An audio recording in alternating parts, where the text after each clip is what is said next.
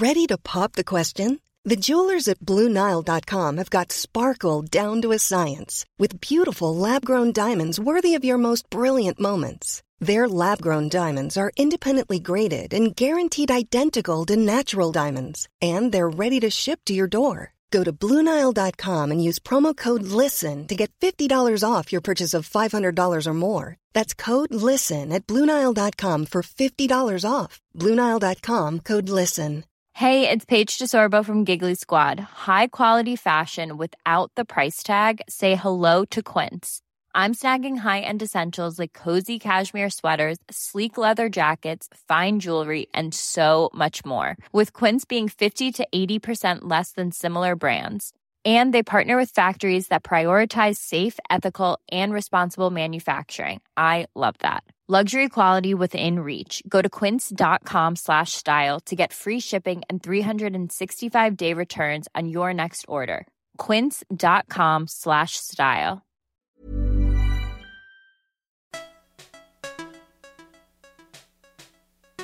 This is the Third Coast Pocket Conference, where we push the boundaries of audio storytelling. I'm Isabel Vasquez.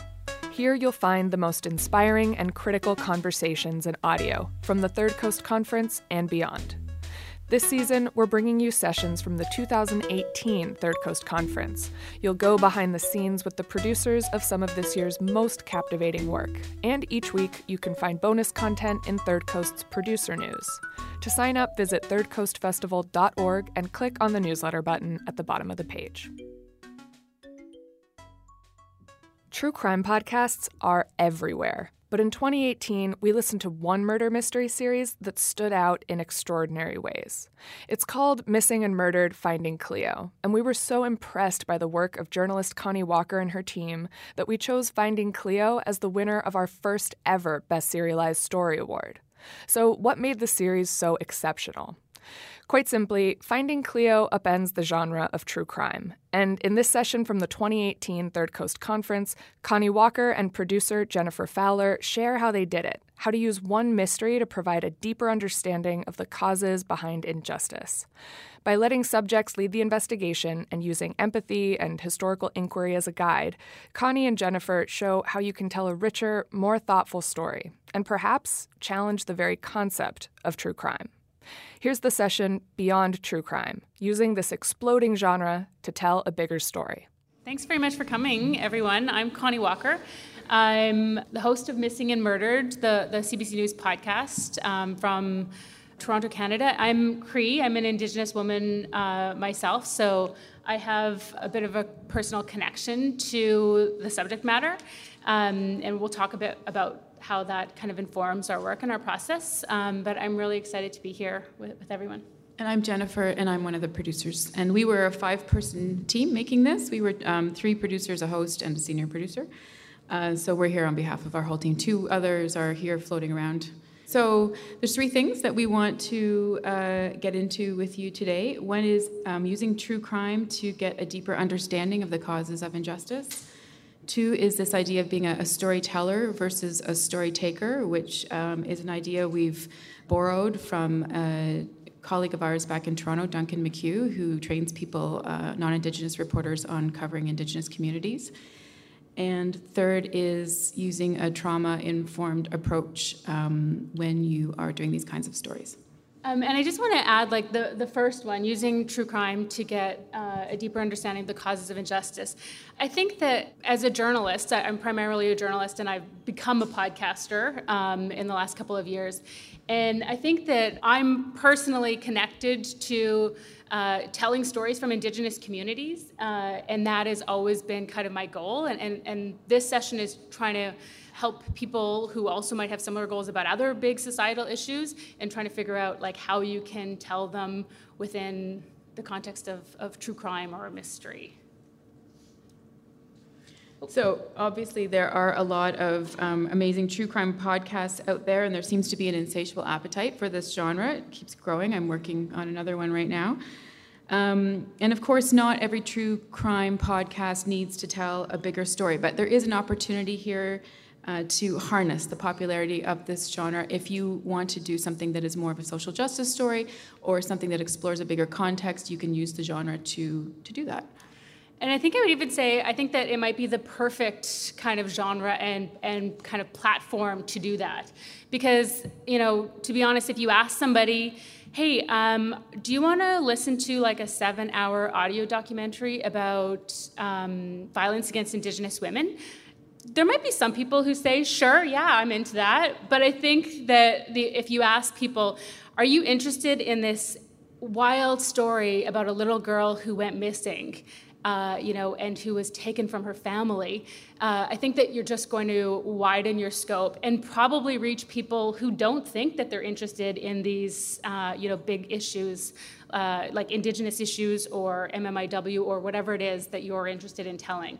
So I've been a journalist for about 18 years, and I think that this format has been kind of the most satisfying and gratifying way to tell these stories that I've always been interested in and I've always felt are important, but it's always also been a struggle to do that with more traditional platforms.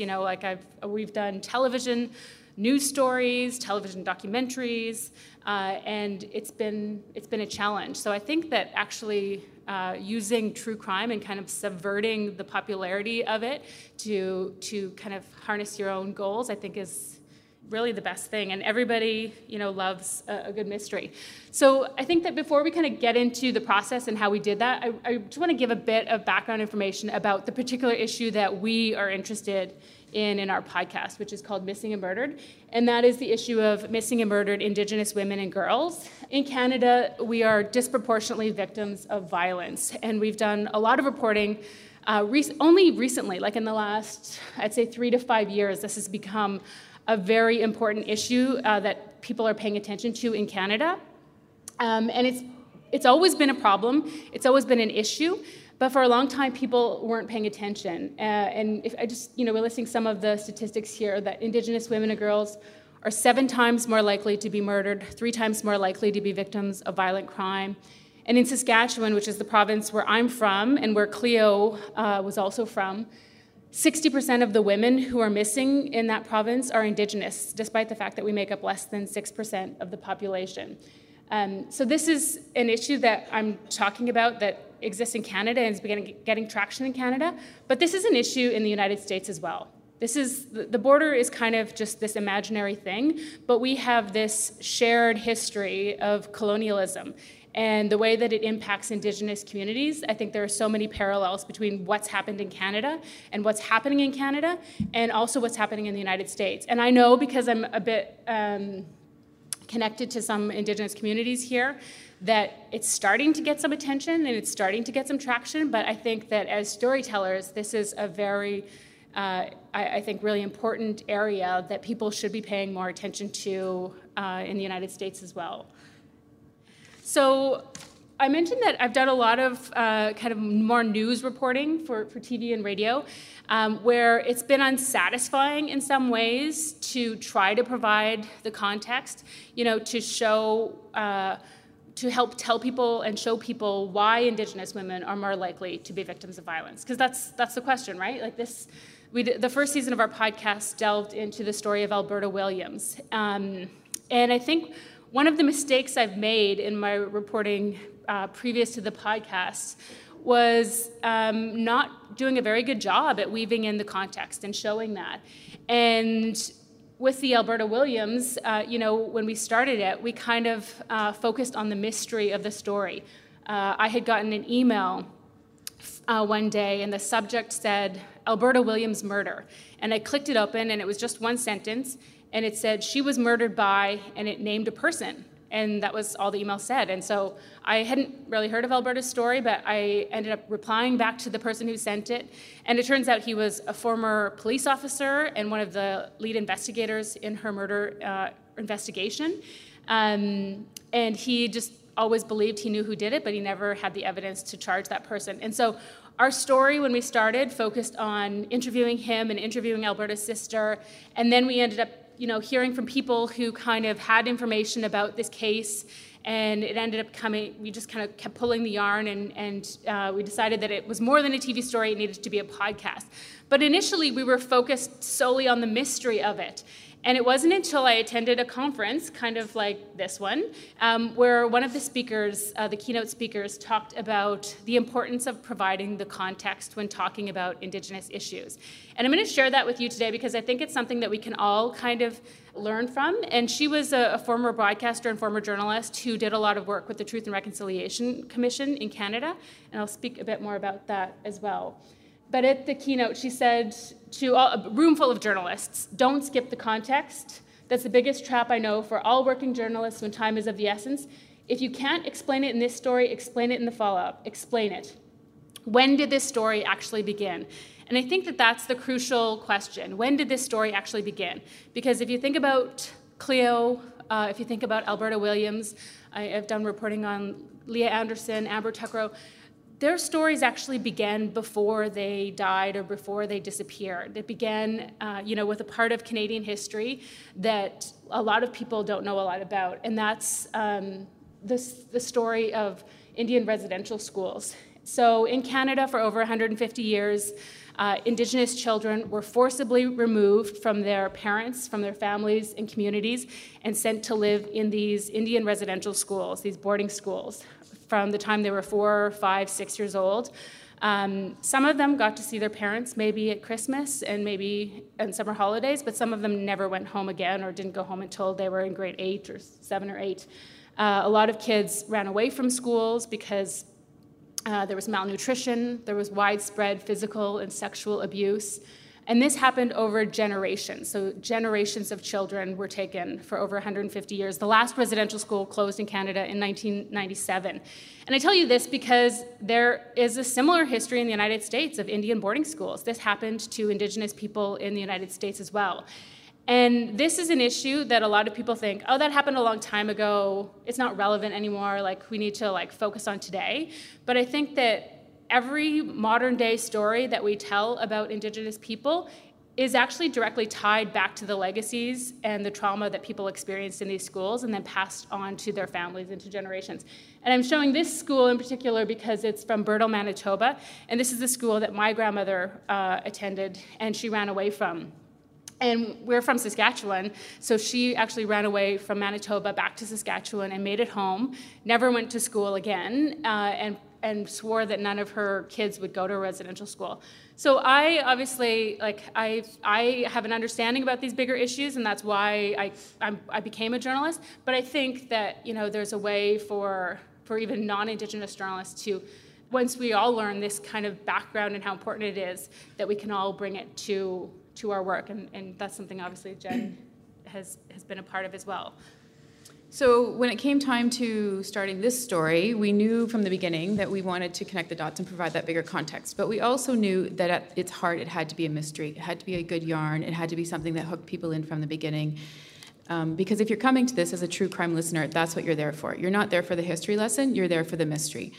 And so this is actually a video trailer for the podcast, but it sets up the mystery much in the same way we did in the podcast. So we're just going to play it for you guys. But to not know anything, not be told anything, and then this child just disappear into thin air, no. Something is amok. I've done a lot of reporting on missing and murdered Indigenous women and girls, but I've never heard a story like this before.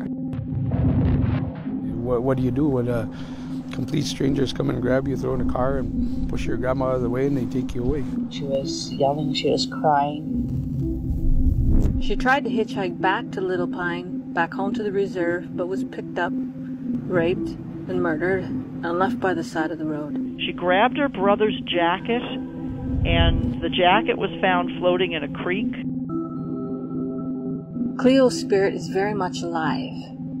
She stares at me across time, asking to come home. I'm Connie Walker, and this is Missing and Murdered, Finding Cleo, an investigative podcast by CBC News.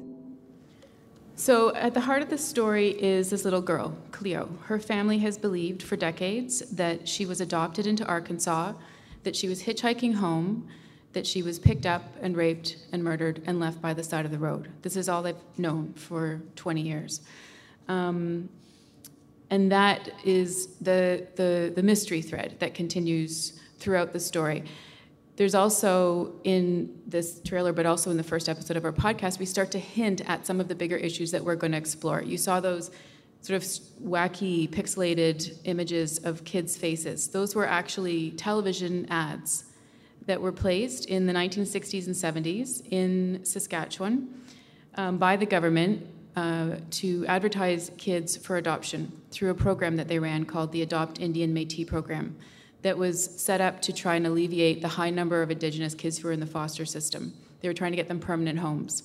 And so they set up this program. They advertised kids on TV and newspapers. And that is one of the historical pieces, one of the historical chapters that we will go on to explain in our story. But at its heart is the mystery. You know, I feel like we kind of had two goals in the podcast over 10 episodes.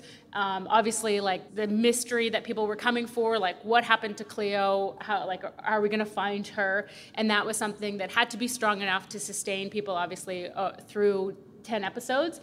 And then we were looking, like, it was really important for us. We knew at the beginning we wanted to tell a story about child welfare. We wanted to tie back to residential schools. We wanted to show how Indigenous women involved in the child welfare system, why they're more likely to become missing or murdered Indigenous women and girls. And so we needed to like find ways to kind of bring in the context, as naturally and seamlessly as we could, and trying to weave it through. And so when we're talking about the 60 Scoop, which is the phenomenon of the large number of Indigenous kids who were not taken for residential schools, but were taken by child welfare workers and then adopted out and placed into white families, like Cleo and all of her siblings. They kind of ended up scattered across North America. Mm-hmm. And then we tried to tie that back to residential schools and the AIM program that Jen was mentioning. And then we're going to show you through this presentation how that kind of weaves together at the end. And why it actually works really well to weave those things together, and why I think it actually makes the story richer. So this is a picture of how complex that was. This is our massive storyboarding process. We had to figure it all out. So what we did was we kind of gathered everything. We started investigating, and then we kind of just did a bunch of gathering trips and research kind of at the same time. And then there came to a point where we had gotten to the end, and we're really lucky to do that because the first season of the podcast, we tried to do it at the same time as we were rolling out, and that was very stressful and intense, and I wouldn't recommend it. So this is after we had kind of gathered everything and we knew what we had. We spent a lot of time in this one meeting room at CBC going through like all of the different characters that we were going to introduce, all of the different kind of scenes that we had. And then at the bottom, we had a list of all of the issues that we knew that we wanted to get into in the podcast. The 60 Scoop, the issue of interracial adoption, the issue of identity, or like what the children lost once they were removed from their community, culture, family, and how that impacted each of them, residential schools, racism, colonialism. So all of those big issues that I'm interested in talking about, but trying to figure out a way to weave it in a seamless way. And this is kind of where we ended up after, I think it was about a week in this room together. I don't know, it's such a mess. It's kind of intense. And so just to be clear, we've mentioned the 60 Scoop a couple times, and that's a name that's been given to this period of time that actually started in the 1960s but ended in the 1980s, when tens of thousands of Indigenous children were adopted mostly into white homes. And there's been actually a lawsuit in Canada now that 60 Scoop survivors have won against the federal government for their loss of culture during that period when they were adopted out of their families and into white homes across Canada and the U.S.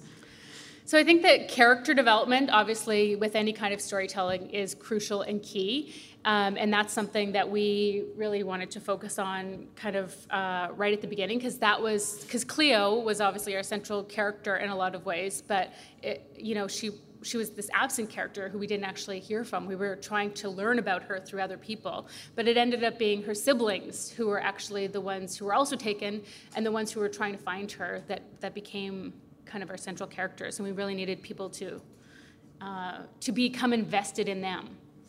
So, unothering the other. This is a phrase that we came up with to describe what what we hope will happen during our story, which is that people will learn to identify with the members of this family, even if their own lived experience is extremely different. So if maybe you are not from Saskatchewan, maybe you're not Indigenous, maybe you've never been adopted, maybe nothing like this has ever happened to you, but how can you find a place in this family's story? This is Christine Cameron.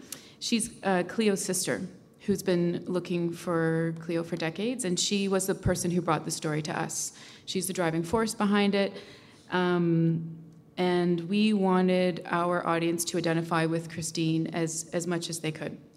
And I think that can sometimes be challenging if you are reporting from communities that have been disadvantaged in terms of the way that they have been represented in mainstream media. And that's definitely true in Canada with Indigenous issues, that for too long they were underreported, meaning not getting any attention at all, or misrepresented in stories, or stories relied on harmful stereotypes or misconceptions about what it meant to be an Indigenous woman or girl, or often, would kind of reinforce these negative stereotypes or harmful tropes that really kind of serve to dehumanize our experience, that we're this one-dimensional thing.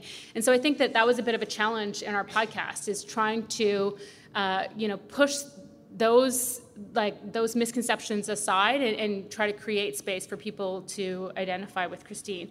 Yeah, so the thing about Christine is that she gets this. She knows this. She knows how to do this herself. She knows how to force other people to see through her eyes and to try and see the world through her lived experience.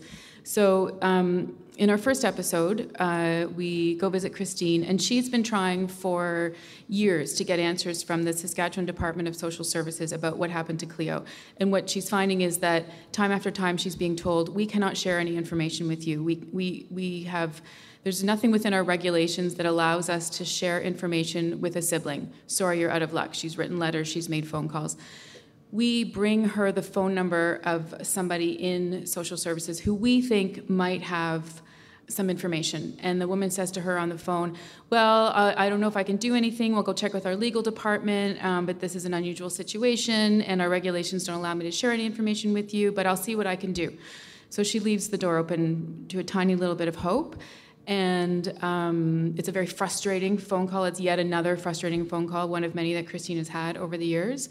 And at the end of the call, she says, I just have one more question. Christine and all of her family has believed that Cleo was in Arkansas. This is what they've been told. It was like a family rumor, and they never really knew the source of it, but this is what they've believed for years, is that Cleo was adopted into a family in Arkansas and was hitchhiking home when she died. Because this is all about privacy restrictions for adopted. So once they're adopted, their name is changed. The biological family doesn't know where they end up or what their name is. All they knew was that Cleo died, and they think that it was Arkansas. And then one of my final questions is, have your office had any experience dealing with Arkansas adoption agencies to facilitate the successful transfer of information? With Arkansas? Yeah. I don't recall another instance with Arkansas, no. Okay. I'm not sure that information is correct. Oh, well, how do you know it's correct or not? Yeah. Pardon? How would you know it's correct or not? Because, like I said, we have some of the information from your file. Well, it would be nice to have some sort of information. As a sibling, it's been 40 years. Yes. And for 20 years, you've told me nothing.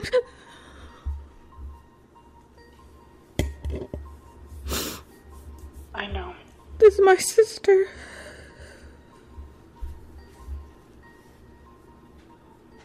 Her body's in the States, Mm-hmm. Do you have a sister? I do. Well, then maybe think about how I feel and really try your best. Because if she's not in Arkansas, then find a way to tell me where she is. Okay, that's what I'm going to work on. Please. Okay. So I will call you by tomorrow at the latest to let you know where I'm at. All right. Okay? Okay. All right. Okay. Thank you. Okay, thanks for calling. Okay, thank you. Yeah, bye-bye. Bye.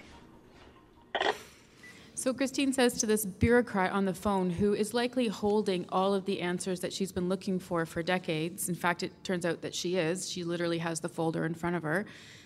Do you have a sister? And she's forcing that woman to put herself into that position, and that's what we're hoping the listener does too. And that was, like Christine obviously did that herself, I think, just naturally. That was something that she did. But that was something that we tried to be really deliberate about when we were talking about their mother. This is Christine's mother and Cleo's mother, Lillian Smeganis. And so she had 6 children who were all taken from her. That child welfare authorities took all of her children, and they were taken and adopted into white families and scattered across North America. And Lillian is she has such a complex story. She was a residential school survivor. When she was 6 years old, she was sent to, I think that they were all notoriously bad, but Prince Albert, the school that she went to in particular, was incredibly horrifying residential school, we found out through research. And she never went home. She didn't go home for 6 years. And so we don't know what happened to her in that residential school, but we've heard the stories of so many other residential school survivors who recount the trauma of being separated and taken away from your family at 6 years old, living in a place where you don't have adequate food or shelter, that you're told your culture and language is dirty, it's terrible, you're not allowed to speak it. So many people experienced, as I mentioned, horrific physical and sexual abuse for years. So we can imagine that she had this terrible experience that obviously impacted her entire life. And her ability to parent. And her ability to parent.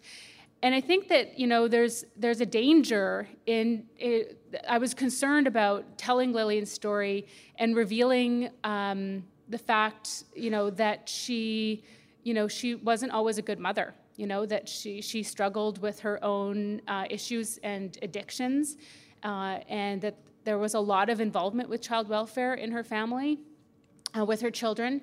And we didn't want to reveal that too early in the podcast because I wanted to create some space for people to have empathy for her before they fully understood the truth. And so create the space for people to learn about this context of residential schools, learn about the impacts and the intergenerational trauma, learn about how that impacts and continues to impact families and communities today before we learn the truth about Lillian and get a better sense of what her story is. And that, I think, is something that we didn't always agree on, like how or where to do that, but I feel like that was something that was really important for us to do. And again, I think if you're reporting from communities that have been disadvantaged, I think that it's really important to be as thoughtful and as careful as you can be about these bigger contexts and how that impacts the way that you're shaping your stories. And the other thing to be aware of in that context is the role of trauma. And so obviously Lillian would have experienced trauma as a child, and because all of her children were taken by child welfare workers, they all experienced childhood trauma as well.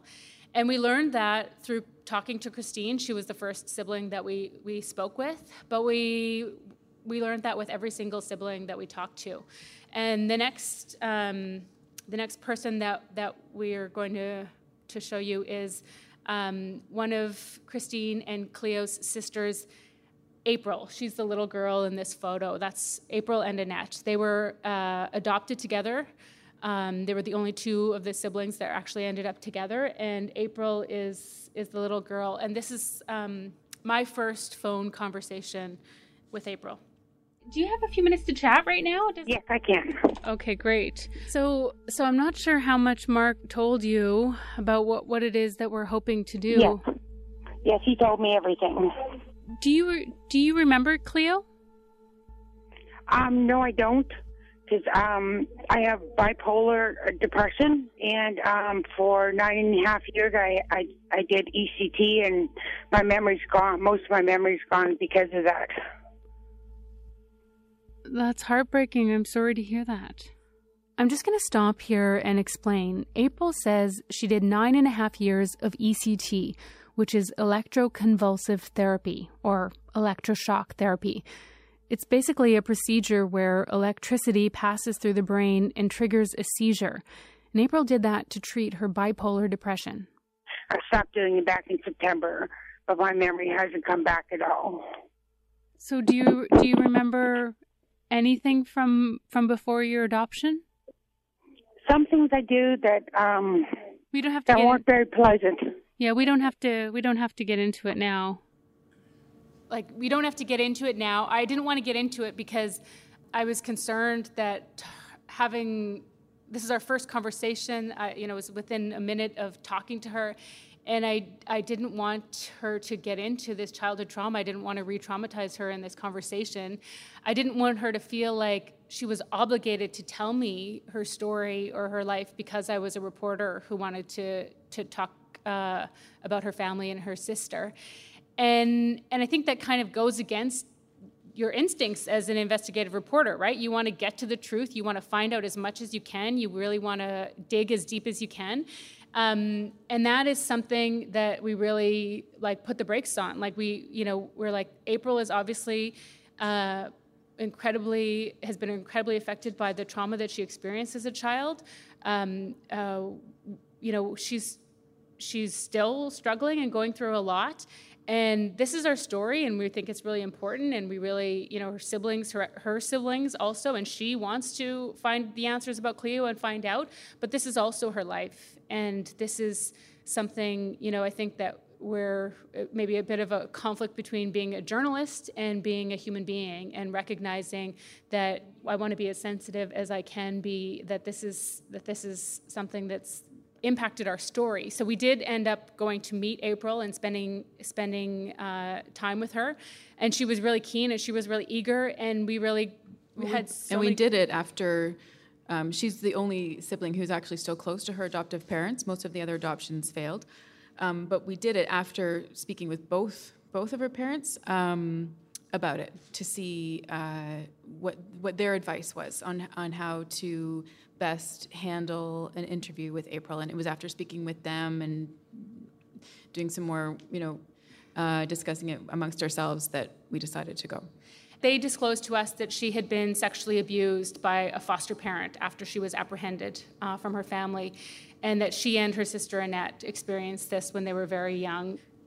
So when we went out to speak with her, we went without any expectations of asking her about her childhood or about what she went through.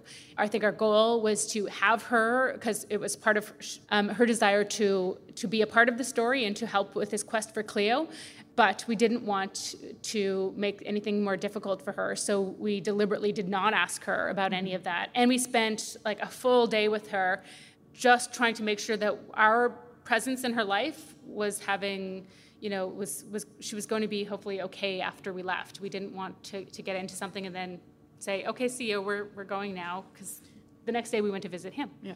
And the reason you're seeing a picture of her as a child is because one of the things her adoptive parents asked us not to do was to show a picture of her as an adult or to reveal exactly where she lived, because they were afraid that she would have unwanted attention that she couldn't handle. So we agreed to that, and we never showed her picture or revealed exactly where she lived. So this is Johnny. Johnny is Cleo's older brother.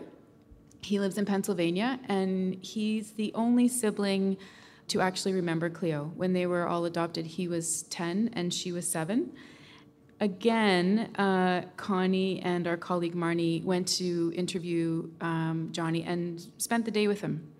Spent hours and hours with him in his friend's barn. And of course, the purpose was to gather information.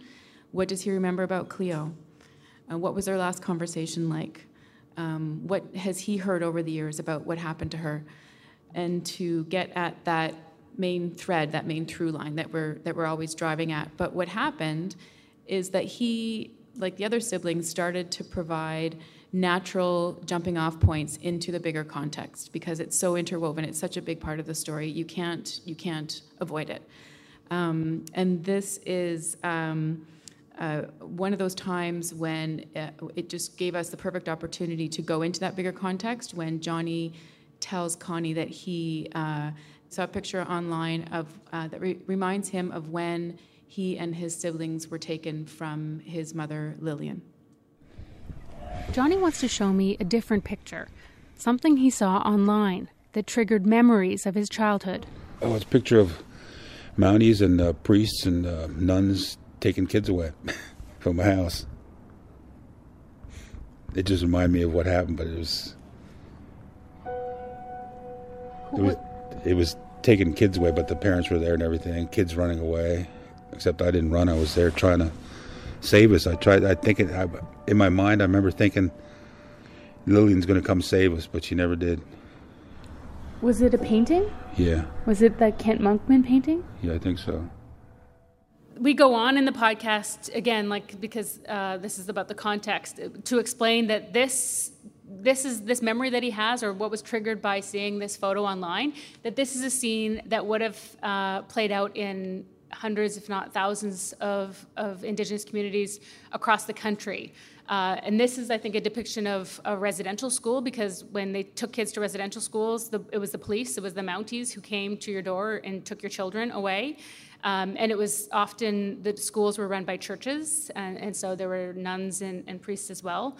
And so that this would have happened during residential schools, but this would also have happened during the 60s scoop. And so again, just trying to find ways to kind of weave these two kind of goals together. And I just want to mention one other thing about Johnny, is I think that when we went to talk to him, I feel like, that was the first time in 40 years he had ever talked to anybody about what had happened to him. And he, I think, was ready for it. And I think part of that is also because there hasn't been this interest in these stories in the 60 Scoop and MMIW in residential schools, about residential schools. So people haven't often necessarily been asked. And so they are eager, I think, to have and to share. They feel they're important. They want to find answers. But just as journalists, to be mindful that can be a very difficult experience. And again, it was like I don't even, a full day with Johnny.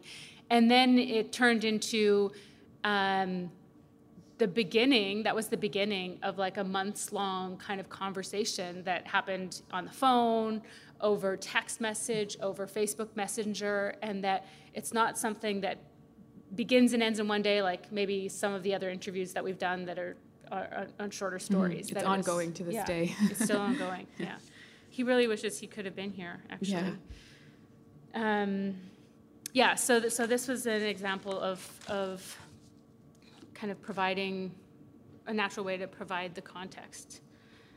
So we're going to get into a spoiler alert. If you haven't heard the podcast, we just want to give you some warning that we're going to reveal some things in this, including that we found Cleo. That this is me.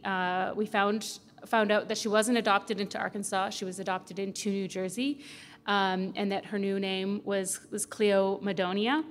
And we found out that everything that her family had believed about her death was wrong, that she wasn't murdered while trying to get back to Saskatchewan, that at 13 years old, she took her own life. And I found out that when we traveled to New Jersey, She also was never in Arkansas. She actually was adopted to a family in New Jersey. Yeah. When we went to New Jersey, we found this grave site, and we found we found some photos of her at the local school, and then eventually we went to knock on her adoptive mother's door, and I only chatted with her for a few minutes. She was not feeling well. She was about to have some kind of major surgery in the next few days, and she was totally lovely and invited me in right away. And when I mentioned that I was working with this family in Saskatchewan who was looking for their sister, she said yes, that was Cleo, but she took her own life. And we chatted for just a few minutes. But one of the things she told me about Cleo before she died, she said, Cleo was a good kid who got a raw deal.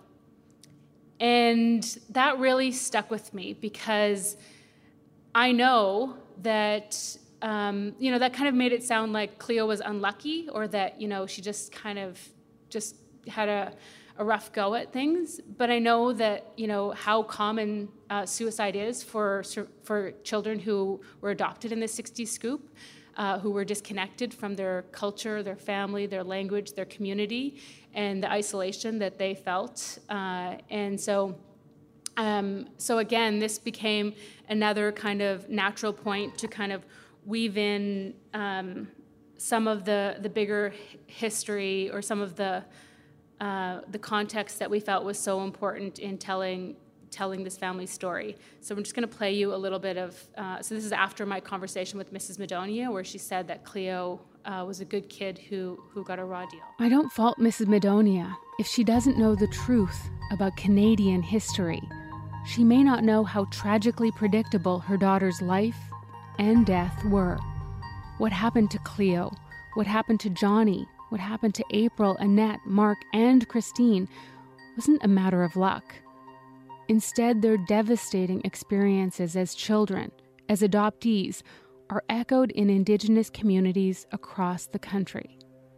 Some say these tragic experiences are a direct result of a system designed to, quote, deal with the Indian problem in Canada. And we kind of go on to talk about some of the kind of present-day statistics of how that what happened then is still rippling through communities. Just an opportunity to kind of weave in that context that's really, I think, was really kind of important to our story. And when we got feedback from people who listened, I think that was also something that people really appreciated as well. So the next thing we're going to talk about is this idea of being a storyteller versus being a story taker. And I think that that's particularly important, again, when you're dealing with communities that have been marginalized or misrepresented in the media. This idea that you are telling their stories for them versus helping to give them agency in their own stories or helping to amplify their voices to tell their own stories. And, I think that obviously, because of my background, you might imagine that I get this right all the time, but no, I don't. And this is an example of in the podcast when I didn't feel that we did get it right. Right after after we found out about Cleo's death, we went back to Little Pine, back to the reserve where they were taken from their mother, and we wanted to learn about what happened. Why were all the kids taken? Well, why didn't they stay with other family members? Like, what was happening?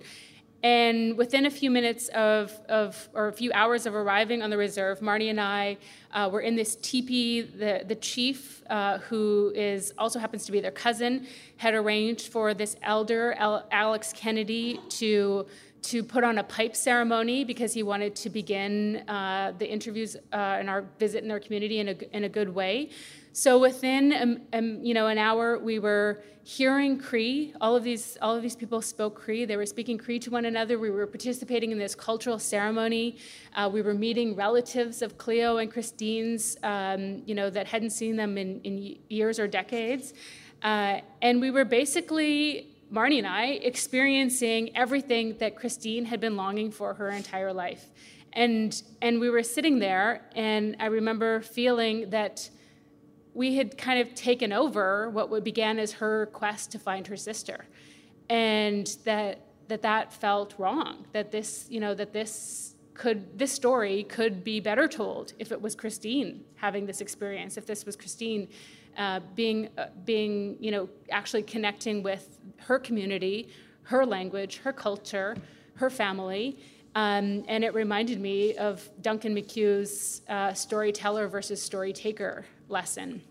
And that's also, he did a whole guide called Reporting in Indigenous Communities, RIIC.ca.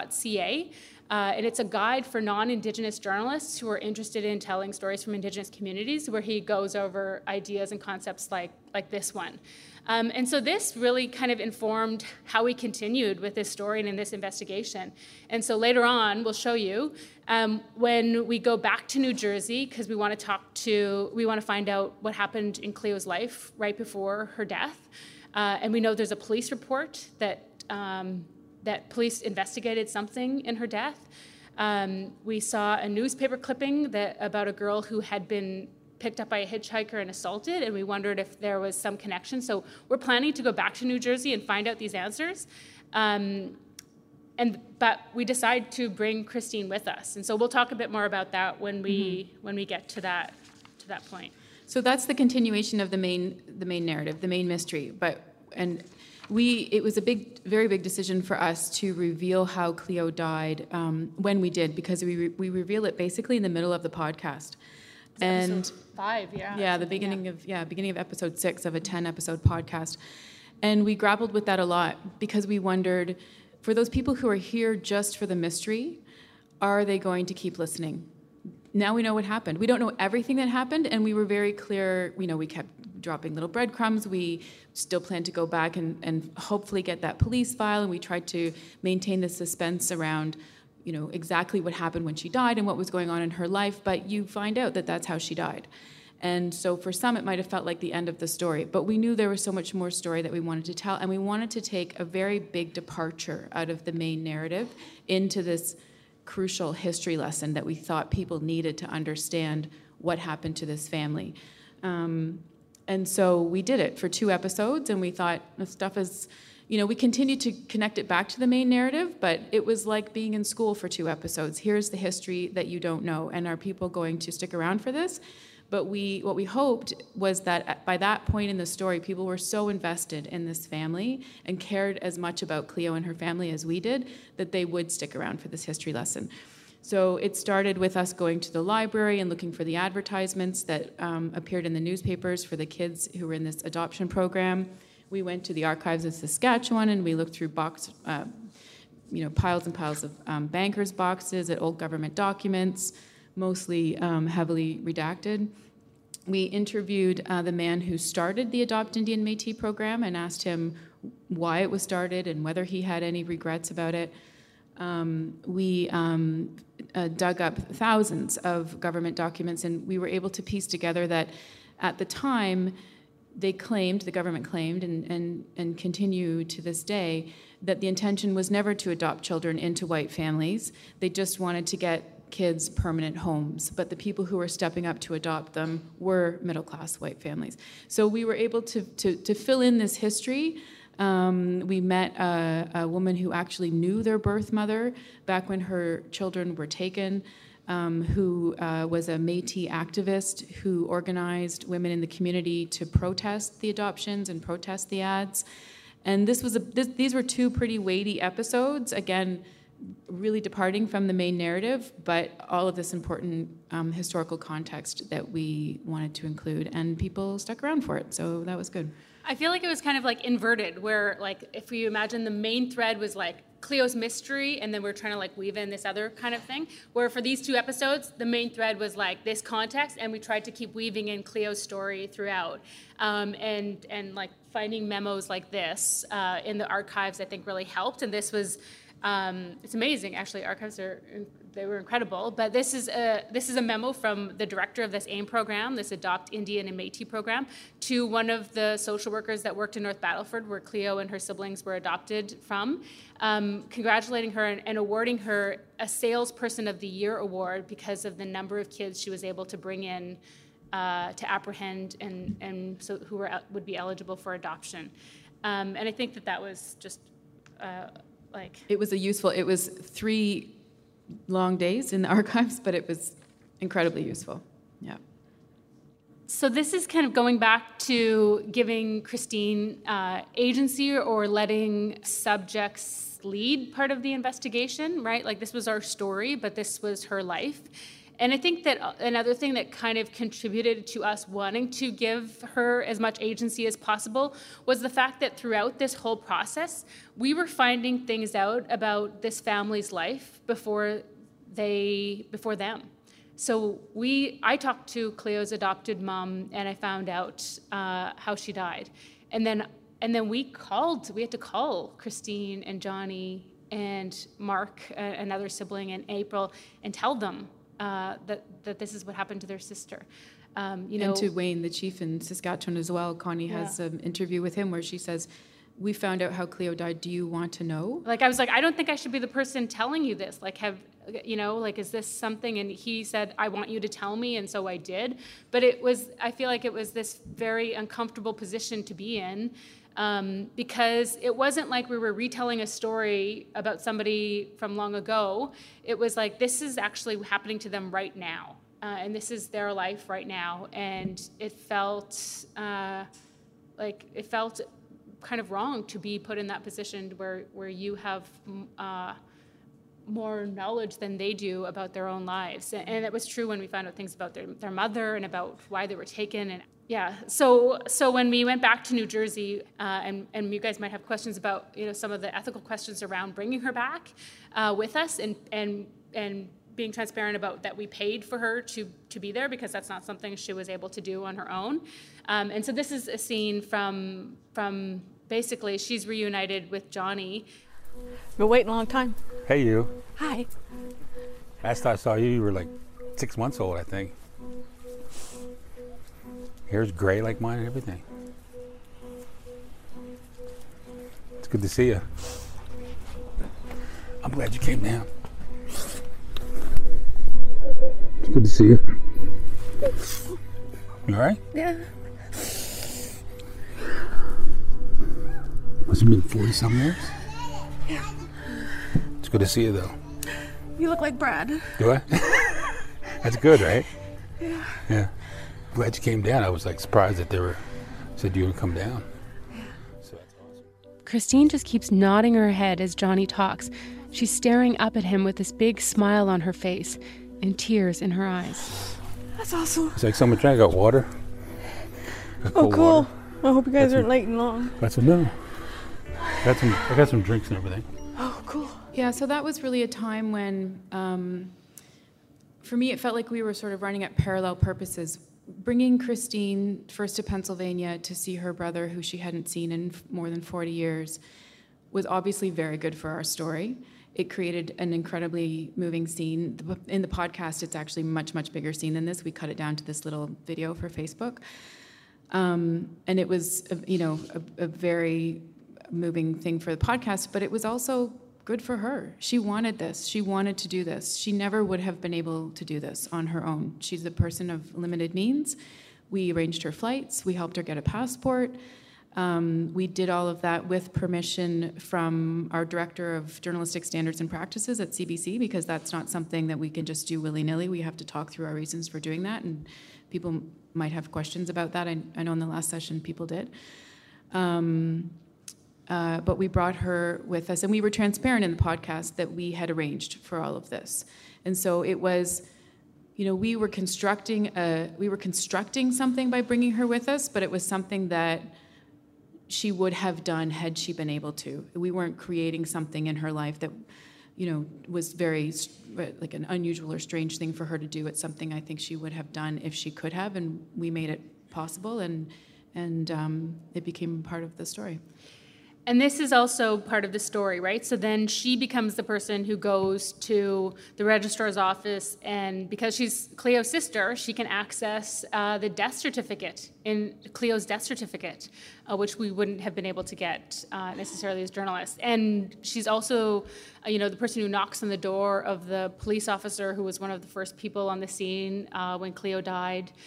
And she's asking him questions about that day. And then when we get the access to the police report into Cleo's death 40 years later, Christine is the one who's reading it first. And a part of that report included handwritten notes from Cleo. So she's reading hearing her sister's voice for the first time, through this police report. And that was obviously a huge part of our story. And I felt I think that we were all so grateful that we were able to do that, and that, she was also front and center for that, and that we were, again, giving her agency and amplifying her experience as opposed to us being the ones doing that. Mm-hmm. Because it was such an intimate thing to be sitting there and reading these handwritten notes from her sister who had died 40 years ago. The police file wasn't even supposed to exist anymore. It was by some miracle of bad bookkeeping or bad record keeping that it even existed. So, but Christine believes, and this is also part of it, like from the very beginning, she was like, Cleo wants us to find her. Cleo visits me in my dreams. She's asking to come home. She is designing all of this. And I'm not, there were so many coincidences and things that happened that just seemed really bizarre, that Christine was like, I know that. She was like, we're going to get a call after 3:00 and we're going to be able to go and access the police file. Yeah. And then we got a call after 3:00 that we could go and access, and there were things like that were, but she really believed. She was like, I know that this is happening. I know this is meant to happen for a reason, and this is all part of something else. Yeah. So just wrapping up, we had this goal of weaving the two threads, and I think it was actually quite humbling for us, because in the end, what happened was that the person who did it best was Cleo herself. Because we had access to this police file, we found out that the person who could incorporate the bigger context into her life story better than anyone was a 13-year-old girl.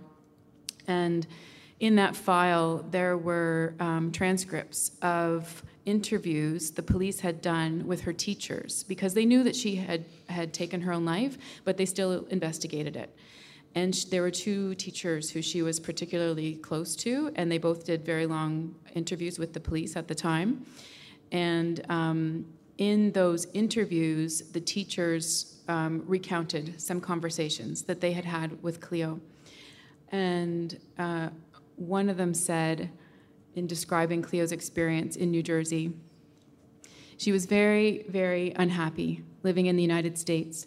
She was very worried about her family, her original family, her brothers and sisters, what had happened to them, where they were, who adopted them. She wanted to get back to them in the worst way. Those were Cleo's own words. And part of the same transcript, the same teacher recounted, she said, this one time she was hugging her because Cleo was upset about something, and I said to her, keep calm, and she said no. The government had no right. The government had absolutely no right to let me go. They took me away from my family and from my brothers and my sisters. And again, this 13-year-old understood at that point that this was part of something bigger, that this was, I don't know if she knew about the government program or if she knew about, but that this was something bigger. And we really, it couldn't have been more, I remember reading that in the police interview room, just feeling devastated. Yeah, that everything just crystallized. Yeah, in that moment. Crystallized. And so you're probably wondering if that resonated with our audience, having these kind of two things. And I think that it really did. For Canadians, this is not a history that is taught in schools. It's starting to be, but it hasn't, not when I was in school. And so a lot of people wrote to us and said they didn't even know this history in Canada. And I'm sure it's the same in the United States. And that, we even had feedback from people who work in child welfare, where there's still an overrepresentation of Indigenous kids in the child welfare system because of all of these reasons, the same reason that Cleo was taken, who said that they learned things from our podcast, or it helped deepen their understanding in a different way. And so I feel like it's going to be very difficult for me to go back to just doing regular news stories after having the opportunity to this is the dream. This is the reason I want to become a journalist, this is to be able to do this. So I think that it was successful, and I think that it was worth it. And I think that there are hopefully ways that all of you can take these kinds of lessons and figure out if there's a way to weave in that bigger context, which I think is more important than ever in terms of helping people understand where these stories actually began. Right? There's a new development all the time in so many news stories, but how does that tie back to something that will really help bring it home for people? Yeah, and in fact, there's a school board near Toronto who is looking at ways, working with Connie to find ways to bring the podcast into their curriculum. Educators have used it in their classroom, and the amount of feedback we got from people who said that it should be essential listening for all Canadians, I think, was probably one of the most gratifying things. So thank you all for Thank joining you. us, and we're happy to answer any questions if anyone has. But thank you. Hey there, we're going to take a quick break, but we'll be back with the rest of this session in just a moment.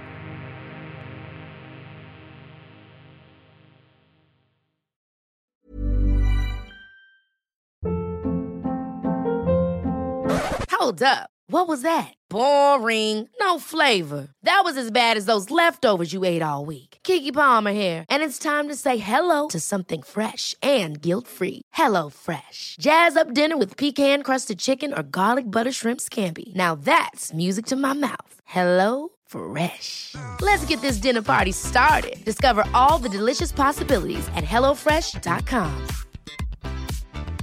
Hiring for your small business? If you're not looking for professionals on LinkedIn, you're looking in the wrong place. That's like looking for your car keys in a fish tank. LinkedIn helps you hire professionals you can't find anywhere else, even those who aren't actively searching for a new job but might be open to the perfect role. In a given month, over 70% of LinkedIn users don't even visit other leading job sites. So start looking in the right place. With LinkedIn, you can hire professionals like a professional. Post your free job on linkedin.com/achieve today.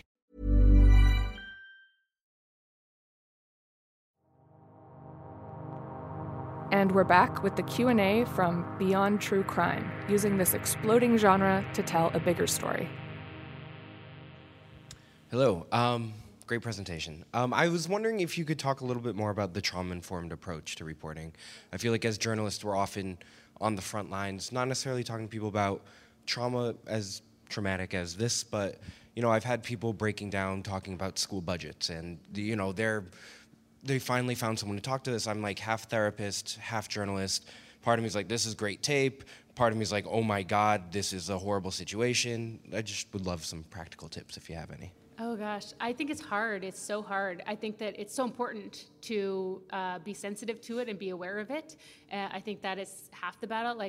And I feel like because I am an Indigenous person, I grew up on a reserve, I have personal connections to all of these things, including lived experience with trauma. And so I think that informs my approach just because of that. I think that that's something that I'm always kind of thinking about and aware of. I don't feel like I have great tips, but just being sensitive to and taking the time with people and having realistic expectations. You can't expect to just have get a short clip from somebody and be like, okay, see ya, I'm out of here. I think that it really kind of informs your approach. And when I approach people for interviews, especially people like families of MMIW, I am the worst. I'm like totally no pressure, only if you're okay with it, no worries if you're not, I get it, I understand. And I think maybe we nudge her a little bit. Yeah, more. The producers are like, and when we went to Mrs. Madonia's door, I was like, I'm not sure this is a good idea. I don't think so. At 40 years, this reporter's gonna knock on your door, because we'd been calling her and we'd been trying to reach her in other ways, and we couldn't, and we were leaving that day to get on a plane back to Toronto, and I was like, I just don't think this is gonna be, this woman is very elderly, I'm gonna knock on her door and bring up this really painful, traumatic memory, I don't think we should do this. And Marnie's like, get out of the car, she's like, ugh. I was like, okay. So I feel like I have a very cautious approach, and I try to be very careful, because I really feel that which is so, I've done so many stories over the years about families or people who've been through terrible things, and I think, we're not trained to take time. We're not trained to let people have their space and to let stories unfold slowly. We're trained to get it, right? Get the tears. Get the tears. I used to work in television. Get the tears. Get the teary shot. It's not quite as crass as that, but, it kind of goes against our instincts as journalists. But I think, at least in Canada, what we're finding, even in a very small way, it's something that people are becoming a little more aware of. There's, in fact, a journalist in Canada called Matthew Pearson, and I'm happy to give you his contact information or hook you up with him, who just did a whole fellowship about trauma-informed reporting, and he's actually left his job as a City Hall reporter in Ottawa to focus 100% on training people on trauma-informed reporting. And he spent months sort of researching it and is now training on it. So it's something that I think maybe is at least where we are, coming to people's minds a bit more, because we have to remember that the people we interview are complete human beings. They're not just characters in our stories. Can you talk a bit about, do you think this podcast could have been done with a non-Indigenous reporter? No, I don't think so. But maybe I'm wrong. I don't think so, though. Not as well. Yeah. Yeah. Not as completely. I think that the reality is there aren't enough Indigenous journalists out there. And we shouldn't all be expected to be focused on telling stories from Indigenous communities. And that we need non-Indigenous journalists to take on these stories. We absolutely need people to do that because they are important. There's finally a recognition now, at least in Canada, that they are important, that Canadians are interested, that they're relevant, that they get traction, they get numbers, there's an audience for it. But I think that podcasting feels to me really, or at least the way that I do podcasting, feels like very personal. And I feel like I bring a lot of my own experiences into the storytelling. In the first season, more than this one, I talked directly about my experience and my family's experience with residential schools and how that's impacted my desire to want to do these stories. So I think that this podcast in particular, maybe not, I think that it was really unique to my experience in some ways. But I hope that doesn't discourage people from doing these stories, because they need to be told and they're important. And I think that if this is a big issue in Canada, in terms of the amount of women who are affected and the amount of women and girls who are experiencing violence or who are missing or murdered, it's way bigger in the United States. The population is huge, and people need to be talking about these issues. Thank you so much. That was amazing. Do you have any regrets about the way you told the story? I definitely have regrets about other stories that I've done. This one, I can't. That's a difficult question. I think that there were, we tried to. I think that we tried to be as sensitive as we possibly could be, but there were definitely. We don't talk about Mark very much in this presentation or in the podcast very much, because he was another sibling who didn't have a very good experience, I think, through this, for lots of different reasons, and maybe not only because of us and us doing it, but I don't think that we were quite aware of. We didn't know what we were going to find out when we began. We were like, let's see what we find, and we had no idea we would get this level of detail about Cleo, but about their mother, we got access to her residential school records. We learned from family members that she also experienced a terrible sexual assault around the time her kids were taken.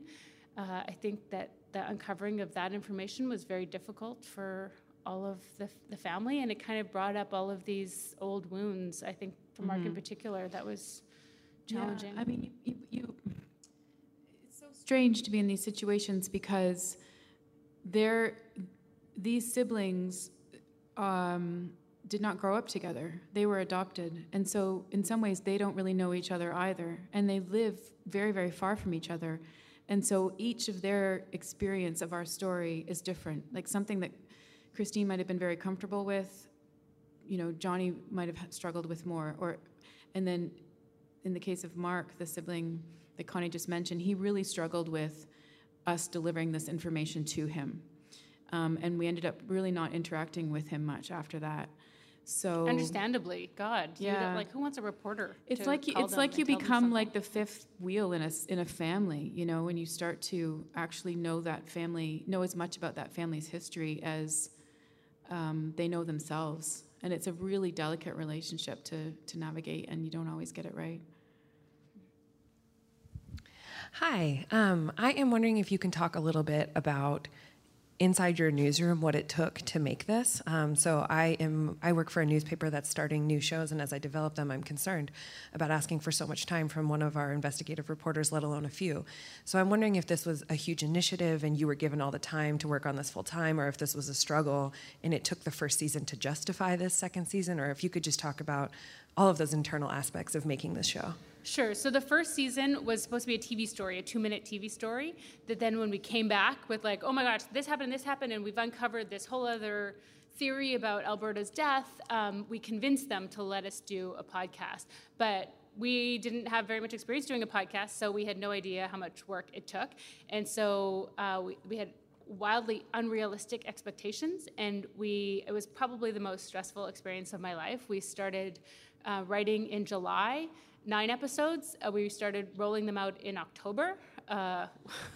I was not involved in season 1. Yeah, and they fit, and we were writing and rolling out at the same time, and still getting tips about things and investigating at the same time. And we finished in December, and that was honestly one of the most stressful experiences. So I was like, they wanted us to do another season, and I said, "There's no way we're doing that again. Like we need to do it differently." And so with Cleo, we started in March, and it took a full year, and we rolled out the following March. Yeah, and it started as a 2-person team. So it started as Connie and Marnie, our other producer, worked on it for about 3 months on their own, and did a lot of the principal investigation was their work.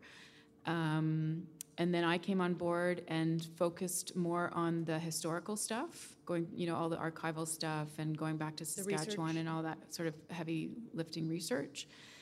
And because the other thing we did, in addition to a 10-episode podcast, was we produced a 12-minute television documentary, which I produced, which I really don't recommend, trying to gather for a podcast and TV at the same time. It's way too much work. But we work for a corporation that feeds many, many mouths. We have many, many platforms, and everybody wants a piece of the pie. And this was very expensive, and it took a long time. And I don't think it was that expensive. It was expensive. No. I think that it's expensive if you think, oh, this is one story. It took a long time and it cost a lot of money. But I think if you think about, this is 8 hours of programming. This is a program, and these are 9 episodes. It's a season. Yeah. I think that if you break it down that way, I will challenge anyone who says that this is expensive. Well, and part of the reason, the TV news folks agreed to pitch in some money for our travel, which is, that's probably a bit more detailed than yeah, but all to say, it's not like people were going, take as long as you want and spend as much money as you want. No, that wasn't happening. No. And it was still it was really, really a lot of work to get it done in that amount of time. I felt like, we're still learning how to do it, really. Yeah. Yeah. Yeah, and then there's this whole rollout and promotion machine that happens, which we're very, very lucky to have that support, but it's also the last part of the process as well. But we were a team of 4 plus one senior producer who was not on the project full time. She had another job as well. But yeah, that's how big our team was. Okay, thanks very much for coming. Thank you. Thank you. That was the Q&A from the second session of Beyond True Crime. Now here's the Q&A from day 1. Can you kind of explain the decision process you go through when you decide that you're going to take her with you to New Jersey and have her go through the process? Does she then become a part of the investigation, or are you actually losing your objectivity at that point? And again, I'm not indicting you. I'm just curious. No, that's good. I mean, and I think that that you had a lot of conversations around bringing Christine to New Jersey and how we would do that, and was that kosher with CBC's policy, and how we could figure that out. I think that there are so many interesting conversations to be had around this idea of objectivity in journalism and what that actually means, because so much of it is actually subjective. Everything that we do in journalism is actually very subjective, from the kinds of stories we choose to the people we talk to the way we do it. So I think that I think that what I've experienced as an Indigenous journalist is always this question of are you an advocate or are you a journalist? And I think first and foremost, I'm a journalist. If I'm an advocate for the truth, if anything, the truth about this history that people don't know about, the truth about how it continues to affect the lives of Indigenous people in North America today, and revealing that and connecting those dots. That's not to say I'm not advocating for any kind of political, I'm not advocating for any kind of, thing to happen except for awareness and knowledge, and that people then continue to connect the dots and are better informed. For the issue of bringing Christine, I think that when I say that she kind of became part of it, it's that we were definitely, the way that it happened before is that we were finding out things and then we were informing Christine and Johnny about things about themselves and their own lives. You know, we were learning incredible details about their family that they didn't know about, and having been put in the somewhat uncomfortable position of telling them about their own family. So, like, when we found out that Cleo died by suicide, for example, we were the ones that had to tell them that about their sister, or that we found her. And that also felt wrong, you know, in a lot of ways, or it felt very uncomfortable. It's not, you know, because it's not something that you're retelling that happened 40 years ago. This is happening to them right now. And so we wanted to figure out a way that they could be involved in the process, and they could be leading that part of it. And so when Christine knocks on the door of the policeman who used to work in the Evesham Police Department, you know, she was the one who was saying, you investigated my sister's death. What do you remember? And we were there in our jobs as journalists, recording it and following up if we had questions. I think that... But it was slightly uncharted territory. Like, I had never done a story where I spent such intense periods of time with the person I was doing the story on. You know, we were gone for 4 or 5 days on that trip, and we were traveling together. We were staying in the same hotels. We were eating meals together. Doing laundry, you know, looking for souvenirs. And I mean, on top of that, it was this incredibly emotional trip where she was reuniting with her brother. She was learning about her sister. She was meeting friends of her sister. And it is a tricky relationship to navigate, but I think there's nothing stopping you from relating to somebody as the subject of your story and a fellow human being. You can do both of those things at the same time, and I think the latter makes you better at the former. You know, and at the end of the day, we were still telling the story. I mean, we were writing it, you know, we were deciding how to structure it, and so we were still playing that role as journalists, but we were doing it with her trust. And it still feels awkward. I mean, I almost feel like Christine should be here today. I feel like Johnny should be here today. You know, they're characters in our story, but they're real people. To us, they're characters, but to them, this is their life that they will live with for the rest of their lives. So it's just... You know, it's just important to remember that. Hi.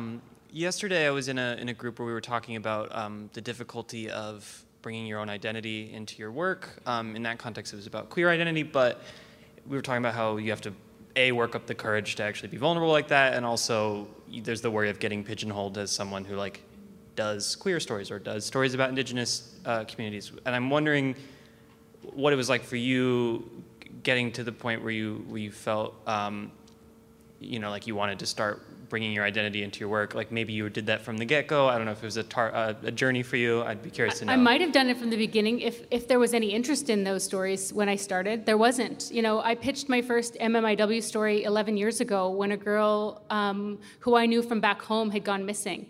And it was the same summer that a white woman went missing in Toronto, and she was on the cover of the national newspapers, and she was on the national newscast every night. And Amber didn't even get local coverage back in Saskatchewan. And I found out about her disappearance from an email chain that her family had sent around saying, Amber's been missing, can anybody help? Can you please spread the word? And I remember I worked on a network show at that time, and I went in to pitch to my executive producer, a network show that explored media. I went in to pitch to her that we should do a story about the disparity. Like, why is one story getting more attention than the other? Like, let's talk about this. And she stopped me in the middle of the pitch, and she said, this isn't another poor Indian story, is it?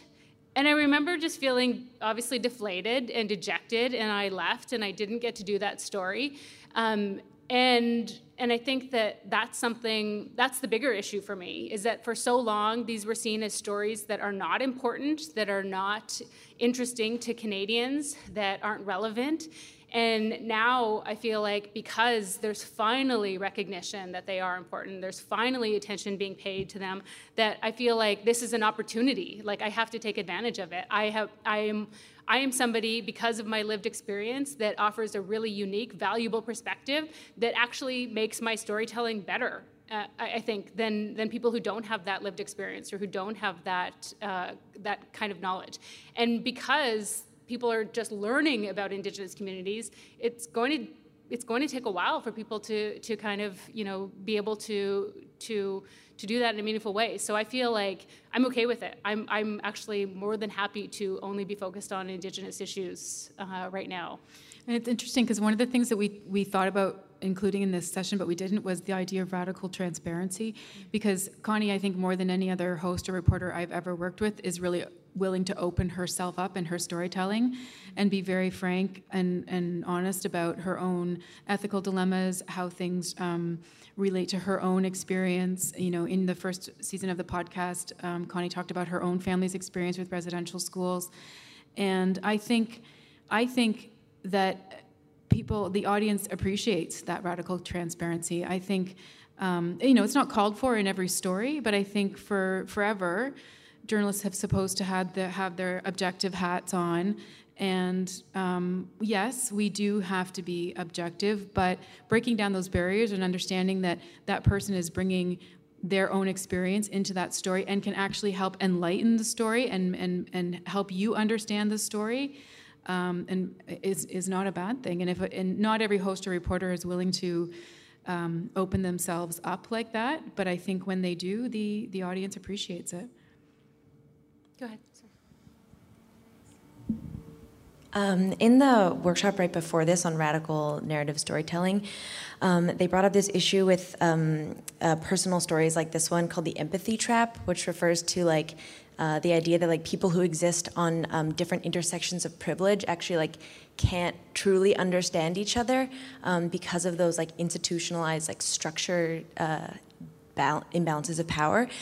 And so I'm just wondering if you could expand a bit more on the unothering the other thing, given that in your goal to bridge that gap when there are those structural power things that prevent people from really understanding each other. Yeah, God, I hope that's not true. That's so depressing if it's true. I mean, I think that's our job as storytellers. That's our job, is to reveal the humanity in people and find a way for you to connect your humanity to that person's humanity. Whether you might not ever be able to put yourself in that person's shoes, but God, we have to try. We have to try, I think. And I just think the more stories that are told and the more examples you have that are not, continuing on in the misconceptions and stereotypes or harmful tropes, that you're actually changing the narrative that people are starting with as well, I hope. Thank you. I have 3 questions, so I'll ask them at the same time. One, archival access. I'm curious, have you had trouble in getting the rights to use that material? Because that was incredible stuff that I can't believe it was there.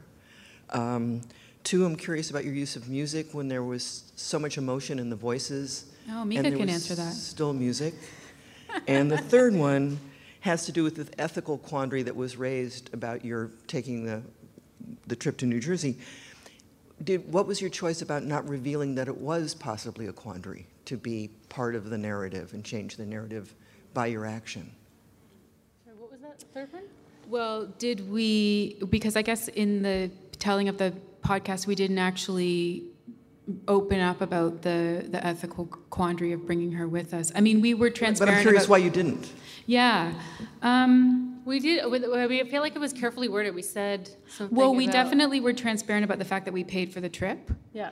We wanted to say that we paid for the trip without saying we paid for the trip. So I think we said something like we arranged for her to come. We wanted to say it in a slightly more elegant way, but we knew that we needed to be transparent about the fact that we had made it happen. But I guess, I don't know why we didn't get into the ethical quandary of bringing her, because there were so many other ethical quandaries to get into. Also, I mean, at that point, we were actually, I think, writing the episodes as they were rolling out. Yeah, that's the reason.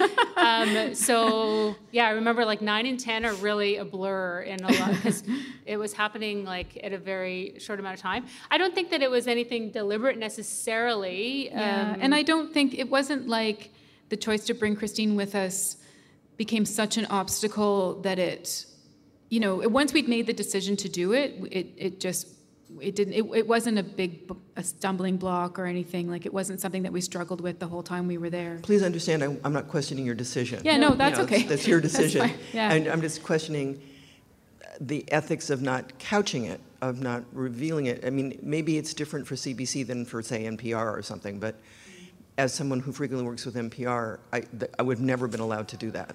Oh, that's to interesting. pay for her to come? No, Oh. because it changes the narrative. Yeah. It affects the narrative. Yeah. It impacts the story. Yeah. It changes the story. Well, for what by it's virtue of that worth, involvement. yeah, and for what it's worth, we do have a journalistic standards and practices, and so for that particular thing, we had to go to the director of the JSP and ask him for his. In fact, Heather did it, I think. Yeah. And I remember he said something like, "There are times in our storytelling where people aren't where we need them to be, and so we can make that happen." Yeah. So it's not. It's interesting that it would not be allowed at NPR. And the question about the archives. Oh my gosh. So what ended up happening there is it was a huge undertaking, first of all, like just to request the information and then it took forever to get it and then to go through it all. We ended up signing a non-disclosure agreement, which prohibited us, so we had to familiarize ourselves with the privacy legislation in Saskatchewan and make sure that we were not violating it. And what that did was it saved us time because some of the documents we got from them were redacted, but some of them weren't redacted. And it was incumbent on us to make sure that we were living up to the legislation, and that's what the non-disclosure agreement was. Does that answer your question about the archives? Yeah. Yeah. She said music was the third. Oh yeah, the music. That's Mika.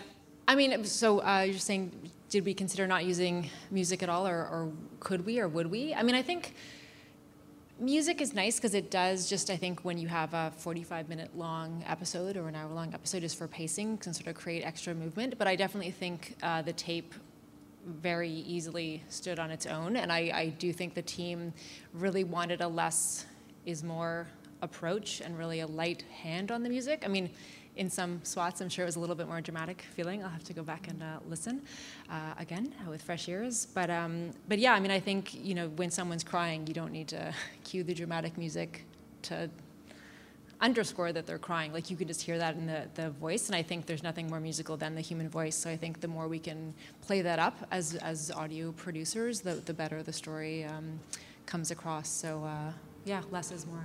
And what I loved what you did is that you used certain tracks to represent the same thing over and over again, right? Like certain tracks reoccurred and they became audio cues that you're about to get a reveal or you're about to, you know, there's about to be a turn here. Like you were very deliberate in the way that you used music. Yeah, I mean, I think also like the music becomes a character unto itself too, and whether that's thematically or based on the different individuals, but there should be a reason for using the music and then what the music means, because it does take on its own personality as well. So yeah. Mm-hmm.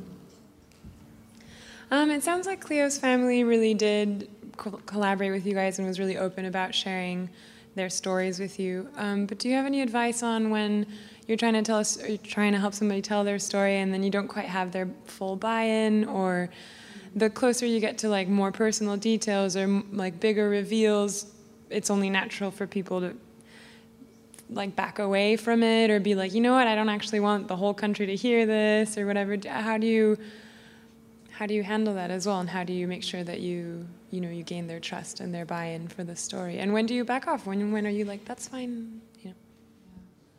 I think time. I mean, I think if you have the luxury of time, then you can have your first phone call can be, just the facts. Mm-hmm. The next phone call is you prod a bit more. Then maybe you meet them in person, or you continue to email with them, or it's time. People have to learn to trust you, and it doesn't happen quickly. And you have to have the time to allow them to tell you things when they're ready to tell them. Like, this is all very idealistic, and I recognize that it's not how the world works, but and some people will open up to you right away, but as you say, not everybody does. Like, I'm doing an interview next week with a group of siblings whose brother was violently murdered 40 years ago. And I've had phone calls with all of them, and we kind of got into it, but we didn't really get into it. And so I know that when we go, we have to take our time. It has to, the interview can't be rushed. If we need to sit and drink coffee with them first, we will. We have to take our time. And maybe that's not the first interview with them. Maybe there's a follow, although we have to fly to see them, so maybe the next one's on the phone. And don't be afraid of silence, I would say. Like when people are telling you their story, it's easy to jump in with the next question, but be comfortable with the silence, because silence usually means they're thinking. And if you wait long enough, they'll probably reveal something more that maybe even they didn't know they were going to reveal when they agreed to the interview. So take your time and let it trickle out. And sorry, one more thing. I mean, like in the podcast that I'm doing now, which is about these murdered men, I keep stressing to people when I call them, I'm not doing the news. Like, I'm telling them this is what you still have to explain what a podcast is to a lot of people. This is what it is. It's many hours long. We're not doing a quick hit here. We want to make sure that people know that these men were not statistics. We want people to know that these men were human beings with families who love them and want to know who killed them. And so, making it clear what your intentions are and how you intend to tell that person's story, and doing what you can to earn their trust. But then, at the end of the day, it's up to them. Thanks very much, everyone. Thank you. Thanks for listening to this episode of the Third Coast Pocket Conference. You can find a full transcript thanks to Descript by visiting our website or by clicking the link in the show notes. If you haven't already signed up for producer news, go to thirdcoastfestival.org and click on the newsletter button at the bottom of the page. We'll have weekly updates, resources, and more. You really won't want to miss these.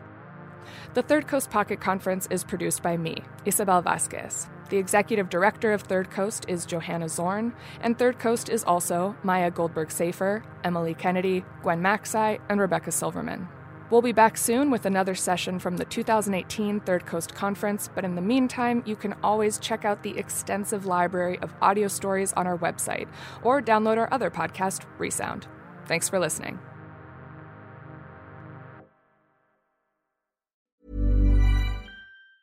Planning for your next trip? Elevate your travel style with Quince. Quince has all the jet-setting essentials you'll want for your next getaway, like European linen, premium luggage options, buttery soft Italian leather bags, and so much more. And is all priced at 50 to 80% less than similar brands. Plus, Quince only works with factories that use safe and ethical manufacturing practices. Pack your bags with high-quality essentials you'll be wearing for vacations to come with Quince. Go to quince.com/pack for free shipping and 365-day returns. Hold up. What was that? Boring. No flavor. That was as bad as those leftovers you ate all week. Keke Palmer here, and it's time to say hello to something fresh and guilt-free. HelloFresh. Jazz up dinner with pecan-crusted chicken or garlic butter shrimp scampi. Now that's music to my mouth. HelloFresh. Let's get this dinner party started. Discover all the delicious possibilities at HelloFresh.com.